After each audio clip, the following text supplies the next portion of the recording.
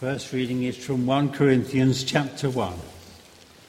Paul, called to be an apostle of Christ Jesus by the will of God, and our brother Sosthenes, to the church of God in Corinth, to those sanctified in Christ Jesus and called to be his holy people, together with all those everywhere who call on the name of our Lord Jesus Christ, their Lord and ours.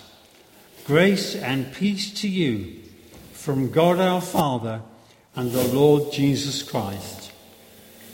I always thank my God for you because of his grace given you in Christ Jesus. For in him you have been enriched in every way, with all kinds of speech and with all knowledge, God thus confirming our testimony about Christ among you. Therefore you do not lack any spiritual gift, as you eagerly wait for our Lord Jesus Christ to be revealed. He will also keep you firm to the end, so that you will be blameless on the day of our Lord Jesus Christ. God is faithful, who has called you into fellowship with his Son, Jesus Christ our Lord. This is the word of the Lord. Thanks be to God. Hear the gospel of our Lord Jesus Christ according to John. Glory to you, O Lord. The reading is taken from 1 John, verse 29 to 42, and this can be found on page 1063 of the Church Bibles. The next day, John saw Jesus coming toward him and said, "Look, the Lamb of God who takes away the sin of the world. This is the one I meant when I said, 'A man who comes after me has surpassed me because he was before me.' I myself did not know him, but the reason I came baptizing with water was that he might be revealed to Israel." Then John gave his testimony. "I saw the Spirit come down from heaven as a dove and remain on him. I myself did not know him, but the one who sent me to baptize with water told me, 'The man on whom you see the Spirit come down and remain is the one who will baptize with the Holy Spirit.' I have seen and I testify that this is God's chosen one." The next day, John was there again with 2 of his disciples. When he saw Jesus passing by, he said, "Look, the Lamb of God." When the 2 disciples heard him say this, they followed Jesus. Turning around, Jesus saw them following and asked, "What do you want?" They said, "Rabbi," which means teacher, "where are you staying?" "Come," he replied, "and you will see." So they went and saw where he was staying, and they spent that day with him. It was about 4 p.m. Andrew, Simon Peter's brother, was one of the 2 who heard what John had said and who had followed Jesus. The first thing Andrew did was to find his brother Simon and tell him, "We have found the Messiah, that is Christ." And he brought him to Jesus. Jesus looked at him and said, "You are Simon, son of John. You will be called Cephas," which when translated is Peter. This is the gospel of the Lord. Praise to you, O Christ. Dear Lord, I pray that you'd come by your Holy Spirit, that you would help me to speak, and that you would give us all ears to hear your voice. In Jesus' name, amen. Life is full of uncertainties, isn't it? There's an old joke that goes like this: what makes God laugh? And the answer is people who make plans. Now, I'm sure God doesn't really laugh at us like that, but it makes the point, doesn't it? And so often we think that we're in control of life from time to time. We try to control the environment around us. And for temporary periods, we think we've got life worked out until something happens. And then the death of a loved one, the birth of a child, the loss of a job, the need to move house, whatever it is, something comes along and completely throws everything up in the air, and we realise how little we are really in control of our environment. And I learned a little bit about that on my holiday. Kirsty and I were lucky enough to be on the Red Sea a week ago at Sharm el-Sheikh. And I did my first ever scuba dive. And there I found myself kneeling on the seabed under the water with the instructor teaching me how to recover my breathing line if I lost it, how to clear my mask of water if it filled up with water. And I realised how totally dependent I was on somebody who knew much more than me about that environment. I realised how little we're in control. And of course, those people who've sadly suffered through the floods and have had their homes flooded, their villages flooded, their roads flooded, know how little we have control over our environment. The good news is that the Bible passages this morning give us some clues about how we can think about God in an uncertain world. We're all on a journey of faith, aren't we? And we're all in different places. Some people here this morning may be just at the beginning of that journey, may even be wondering whether or not to believe in God.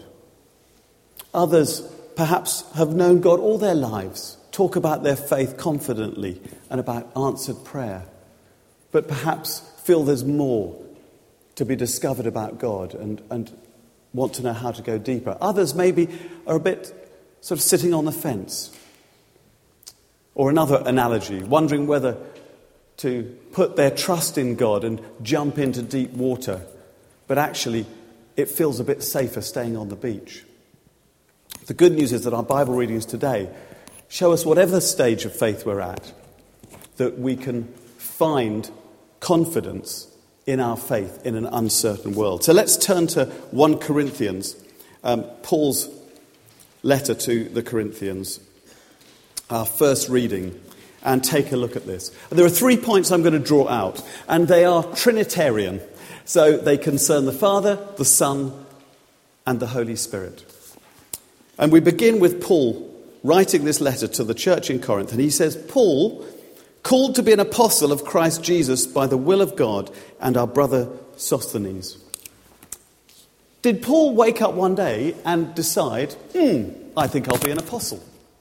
No, of course he didn't. What does he say? He says, called to be an apostle by the will of God. That's the first thing. He's called. But is that just for special people? Is that just for apostles and people like Paul? Well, no, because we read on in verse 2, it says, to the church of God in Corinth, to those sanctified in Christ Jesus and called to be his holy people, together with those everywhere who call on the name of our Lord Jesus Christ. In fact, what Paul says here is that every believer is a believer because they've been called by God, by the will of God.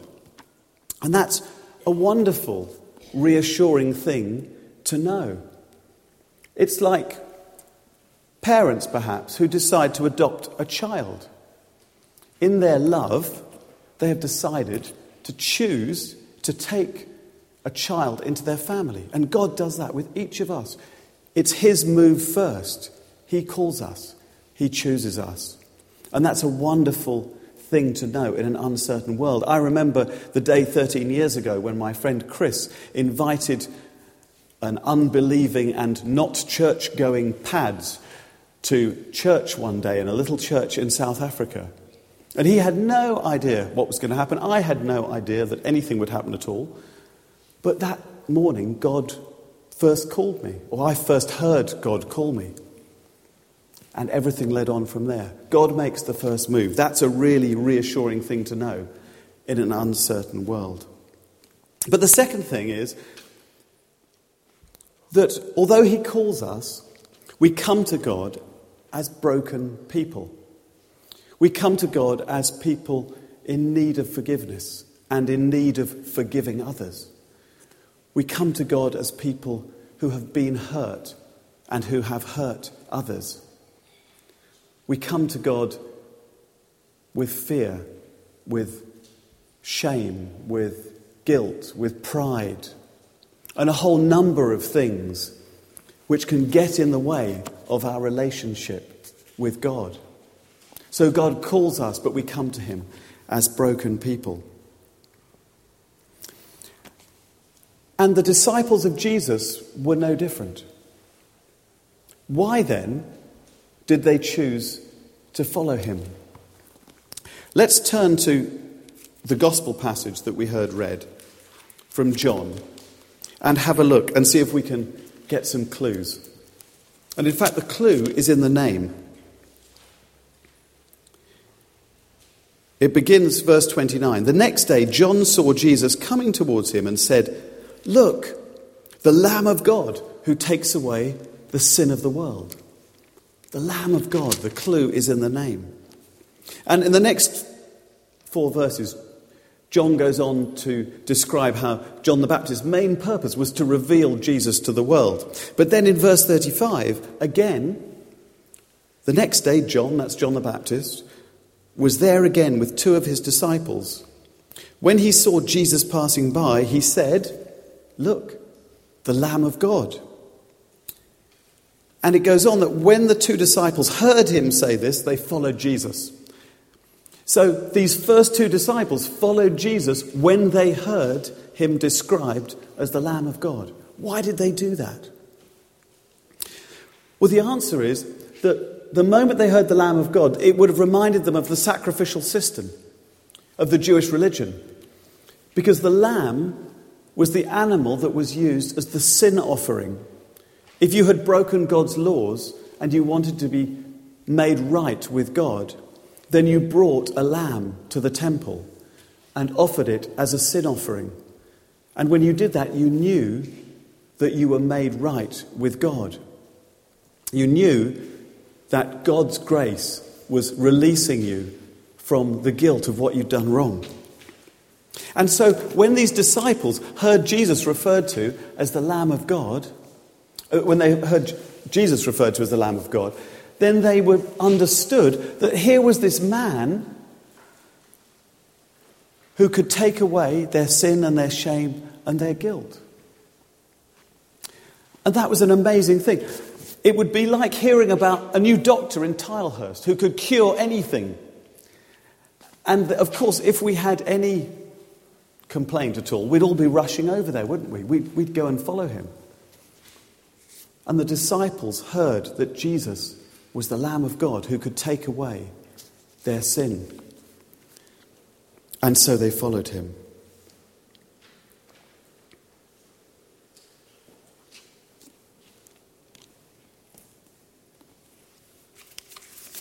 So the first point is that God calls us by name. The second point is that by the Lamb of God we know that we are forgiven and set free. And the third piece of good news is that God doesn't just forgive us our sins in order that when we die and when we go to heaven, we'll be with God forever, although that is true, that we will have eternal life. God saves us not just for after we die, but in order that we can be transformed in this life to live fruitful Christian lives. And the last verse of this passage, verse 42, gives us the beginning of a hint of that transformation that was going to come for those first disciples. And so in verse 42, what's happened is that Andrew, one of those first 2 disciples, has spent a day with Jesus, is convinced he is from God, he's the Messiah. So he's gone to find his brother Simon, and he's brought him to Jesus. Just a bit like Chris brought me to that church that day 13 years ago. He brought him to Jesus. And Jesus looks at Simon and he says to him, "You are Simon, son of John. You will be called Cephas," which when translated is Peter. Cephas and Peter both mean the rock. And what Jesus is saying is that one day Simon will be Peter, the rock, who along with the other apostles will be the foundation on which the church of Jesus Christ is built. Jesus brings not just salvation, but transformation in this life in order that we can live fruitful Christian lives. And we see this being worked out in the church in Corinth. If we turn back to the passage, to Paul's letter to the church in Corinth, and we look on to verse 4, Paul writes to them, "I always thank my God for you because of his grace given you in Christ Jesus. For in him you've been enriched in every way." So Paul is saying that by the power of the Holy Spirit living in the Christians, that their lives have been enriched with all kinds of speech, with all knowledge, God thus confirming our testimony about Christ among you. In other words, the transformation in the Christians in Corinth was so obvious and dramatic from the outside that it was quite clear that God was working in their lives. They were a testimony to the work of God. Therefore, you do not lack any, verse 7, you do not lack any spiritual gift as you eagerly wait for our Lord Jesus Christ. When God calls us, he equips us, and he calls his church and equips his church with gifts and spiritual gifts in order to do the work that God has called us to do. And Paul tells them they don't lack any spiritual gifts. And I think it's wonderful, all the different people that God has called to St. Matthew's with so many different gifts. We've seen some of them being used in the music group today, but they're used in the children's work. They're used in finance. They're used in administration. They're used in 100 different ways in order to do God's work in the church. And they are empowered by the Holy Spirit. Through the Holy Spirit, they're given over to the work of God. And finally in verse 8 he says, he will also keep you firm to the end, so that you will be blameless on the day of our Lord Jesus Christ. And so this Holy Spirit, which had come on Jesus at his baptism, was then imparted to the disciples and then after Pentecost to all believers for all time. This Holy Spirit is what will keep us strong until the time we go to be with God in the new heaven and the new earth. He will keep you firm to the end. And that's good news in an uncertain world. So God calls us by name and makes us his own. Do you know, in the confirmation service that on the 16th of March, Bishop Andrew, which is at 6:30 on Sunday the 16th of March, Bishop Andrew will be here. And for each confirmation candidate, he will lay his hands on their head. And he will say, I'm sure she won't mind me using her name, and he will say, Tanya, God calls you by name and makes you his own. Isn't that wonderful? Isn't that fantastic? God calls you by name and makes you his own. That's the first thing. God calls us. The second thing is that God in his love, through Jesus, the Lamb of God, saves us from our sin, our shame, our guilt, from all of the rubbish in our lives and sets us free to live fruitful lives. And finally, by the power of the Holy Spirit, which he gives to every believer, he empowers us to stay firm to the end, to use our gifts for his glory. And those three foundations of Christian faith are really good news in an uncertain world. Let's pray. Dear Lord, we thank you for your great love for us. We thank you that we can be confident in an uncertain world because you have chosen us, called us by name, saved us by the blood of the Lamb, Jesus Christ, and that you empower our lives by the presence of your Holy Spirit. We pray that more and more we would grow in the grace and the knowledge of these wonderful truths in order that we can live fruitful lives for your glory. Amen. And preachers shouldn't have afterthoughts, but as an afterthought, it would be wonderful if this term, as it were, all of us could think of one way in which we might grow a little bit more in our knowledge of and love of God and of his grace. And I just want to give you 2 or 3 suggestions. If you haven't yet been baptised or confirmed, then consider the Sunday the 16th of March to be a wonderful opportunity to take that next step of faith, to go into deeper water with God, to make a bigger commitment to him. And if you'd like to know more about that, please come and talk to me. If you missed the first week of the Grace course, perhaps join the second week, which is going to be not this coming week, but the week after, the 29th, where we're learning more and more about God's grace. You might want to join the Women's Connect group, where they're starting a new Bible study this week on Tuesday morning at 10 o'clock. If you're not a member of a home group yet, you might want to consider joining a home group where we share and the Bible together and learn together more about God's grace. But also in our own personal lives, there is nothing more important than building our own prayer life. If you like, it goes full circle back to when I was kneeling on the floor of the seabed with an instructor who knew what to do and I didn't. Because there's no better place to be than on our knees before the one who knows everything. And that's a sure foundation for in an uncertain world. Amen.